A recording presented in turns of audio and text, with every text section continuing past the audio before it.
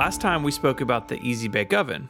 Today, Mike, we're going to be talking about another make-it-yourself toy that combined pre-made ingredients, heat, and children. You've made this sound really bad, like in a way that I'm very uncomfortable. The kids do not become a part of the end result, the end product. Well, not usually, but as you'll see, the Thing Maker sounds pretty wild in hindsight. Should we just jump right into it? Let's do it. Straight into the hot plastic goop. Oh, nice. Thing Maker was an activity toy made by our friends at Mattel, starting back in 1964. You may also know it by the name of Creepy Crawlers. That's how I know it from when I was a kid. A version of it, anyway. The original toy was made up of die-cast metal molds formed to resemble bug-like creatures. Kids would pour in a chemical mix named Plastigoop into these molds, picking and even mixing their own colors. The molds were then heated to 390 degrees Fahrenheit, or about 199 degrees Celsius, on an open-face electric hot plate oven. This heat would cure the Plastigoop, turning the sludge into semi-solid rubbery figures. That just seems entirely too hot. Way too hot. Way too hot. Like, even if it wasn't open-faced, even if it was somehow closed-faced, too hot. Like, if you look at the photos, this thing is basically just a hot plate wrapped in plastic. It's so much more extreme, right? Yeah, it's way more dangerous looking and sounding than the Easy Bake Oven ever was. Yeah, a light bulb. Yeah. To a hot plate. A hot plate. The United States government agreed with your assessment, Stephen, about the danger, because in 1973, the newly created Consumer Product Safety Commission published new regulations concerning toys that generated heat. My personal theory is the Consumer Product Safety Commission was created just to get the Thing Maker off the market. It was literally one of the first things the group did. This is what I'm saying, just like straight in there, like a tactical squad. So these rules meant that Mattel had to thankfully remove Thing Maker from the shelves. Those 9 years, those 9 glorious years. Hot years. Those 9 hot years. Mattel was really busy during that time. Mm-hmm. They made a wide range of mold sets. In 1965, a set of larger bug-like molds was sold under the name Giant Creepy Crawlers. The same year, molds for making mini soldier figures were also sold. The Fighting Men set, it was called. It included pieces of wire so the soldiers could be placed into standing positions. And, of course, molds for weapons and equipment were also included. The next year, Fun Flowers were released, offering 7 models to make flowers and leaves. Fright Factory made various fake scars, snaggle teeth, and even eyeballs. Oh, I don't like that one. I was squishy. In 1967, the Creepy Crawlers jumped the shark because a version that made edible pieces was sold.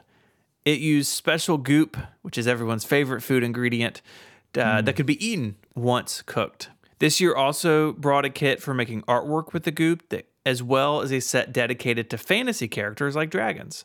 The thing about the edible set that concerns me is I don't imagine that they tried to make a product out of things you would want to eat, like candy or whatever. They just made the existing thing non-toxic. Like, that's how I imagine.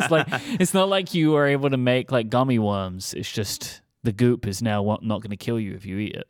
By the late 1960s, Mattel was combining Thing Maker with other intellectual property. In 1969, a Hot Wheels factory set was sold, which let kids make their own toy cars, complete with wheels. Super Cartoon Maker also came out in 1969, featuring replicas of Charles Schulz's Peanuts characters such as Snoopy, Charlie Brown, and Lucy. 1969 also brought Doll Maker. Like the flower set before it, this was aimed at girls, and it could be used to create 2 styles of dolls, complete with late 60s fashion accessories and sexism in advertising. Yeah, I mean, we spoke about this last time, and you mentioned it now. Like, I think the thing we haven't mentioned is clearly giant creepy crawlers. Like, they were aiming this at boys was the idea, right? Mm-hmm. Like, girls get the Easy Bake Oven, and boys get bugs. Yeah. Man, the 60s and 70s were a terrible time. At least for action toys. Uh-huh. Well, Mattel was definitely on the ball with this, right? They were putting out sets left, right, and center. But as we said, regulation forced them to pull it all from sale in 1973. But You can't keep a good toy company down for too long. In 1978, Thingmaker 2 was announced.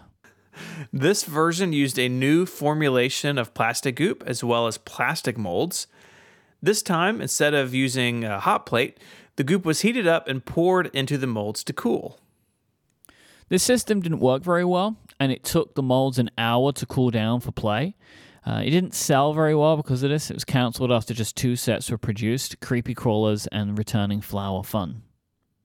In 1992, a company named Toy Max brought the Creepy Crawlers brand back to life. It reintroduced the metal molds and the earlier plastic goop type formulation, the one that worked much faster. But now, get this, it used a light bulb powered Magic Maker heater with a heat-triggered door designed to remain closed until the mold had cooled sufficiently to be touched safely. Over the next 5 years, many of the old sets were put back into circulation, as well as many sets using characters from everything from Toy Story to the Mighty Morphin Power Rangers. All of this, by the way, this is what I remember. Yep, I remember this too. Mm-hmm. In 1997 or so, this era of creepy crawlers melted away. But in 2001 and again in 2007, the concept was revisited, the latter being sold by a company named Jakks Pacific. In 2016, Mattel announced a new version of Thingmaker, but this time, instead of a hot plate or an oven, it was the thing that you've been screaming at the podcast so far. It was a 3D printer. Woo! Okay? Because the whole time, like, this is 3D printing. This is 3D printing, but just like opposite. The company said it would be out for the holiday season of 2016, but by the end of 2017, it was clear that the product was in jeopardy. In March of 2019, Mattel officially noted that the project had been cancelled. Oh, man. No 3D printer for you, Stephen. There is one more aspect of this that we need to cover, because you may be listening and thinking, creepy crawlers, I know that as a cartoon. Well, turns out, Toy Max, that company that sold the product in the 90s that Mike and I remember, it developed its own cartoon series based on the bug-like creatures from creepy crawlers. It ran for 2 seasons for a total of 23 episodes, although there is a 24th lost episode, because of course there is. I've got a link in the show notes to the first episode, and I watched a good bit of it, and it is something. I want to read the description of this show to you. Please do. So this is all the description, all right? The show is about Chris Carter, a self-described normal kid who is interested in magic. I feel like those two things aren't going together very well, but nevertheless. I was just going to say that. While working at the magic shop of bitter, discredited stage illusionist Professor Guggengrime, Chris designed and built a device he called the Magic Maker, remember that from earlier, ostensibly for use in some unspecified magic trick. Then, a particular once every 1,000 years planetary alignment occurred, and the magical millennium moment rained down cosmic energies on the shop one fateful night, which somehow made the Magic Maker capable of creating strange, man-sized bug/magic trick composite mutant creatures. I don't understand that sentence. I watched some of this, and I don't understand it. Man-sized bug/magic trick creature. What is that? It's a man-sized bug humanoid made of magic. All right, so next up I'm going to read a little bit more. Guess the moment where the creators gave up. The 3 creatures formed that night, Hocus Locust, Volt Jolt, and T3. That T3. one. T3. What is that all about? That's the one they gave up on. They were dubbed the Goop Mandos. Oh, no. What is this? Because I'm reading it, I know this must be some kind of pun, and I don't know what it is. Goop Mandos. What is the pun?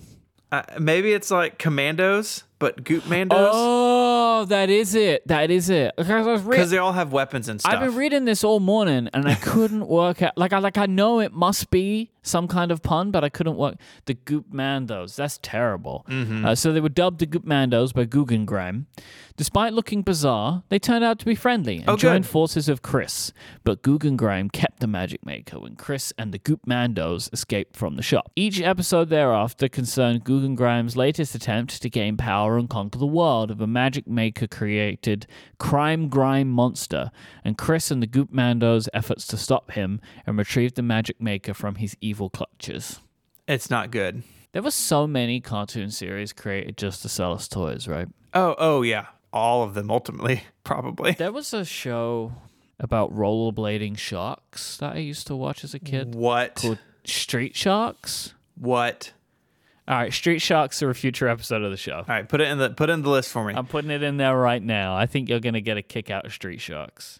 In a true brainwave, Toy Mac sold molds for characters that started life on the show, including 12 action figures based on the Goop Mandos, complete with accessories seen on the show. I believe this is the circle of life. It is. The circle of marketing to children is what it is. And good news, it may not be over, because in May 2018, it was announced that a film was in the works with rights acquired by Paramount Pictures. But don't get this yet-to-be-made movie confused with the year 2000 film titled Creepy Crawlers. This is horrifying in its own very set of different ways. Yeah, that movie looks terrifying. We'd like to thank our friend Casey for the topic suggestion. Casey was listening to the Easy Bake Oven episode and said, you have to do this one. So here we are. Thank you, Casey. If you want to find more about Thingmaker and Creepy Crawlers, we have a bunch of links over in the show notes at relay.fm/ungenius/150. While you're there, you can send us an email with your favorite weird Wikipedia topic, and it'll go on the list for a future episode.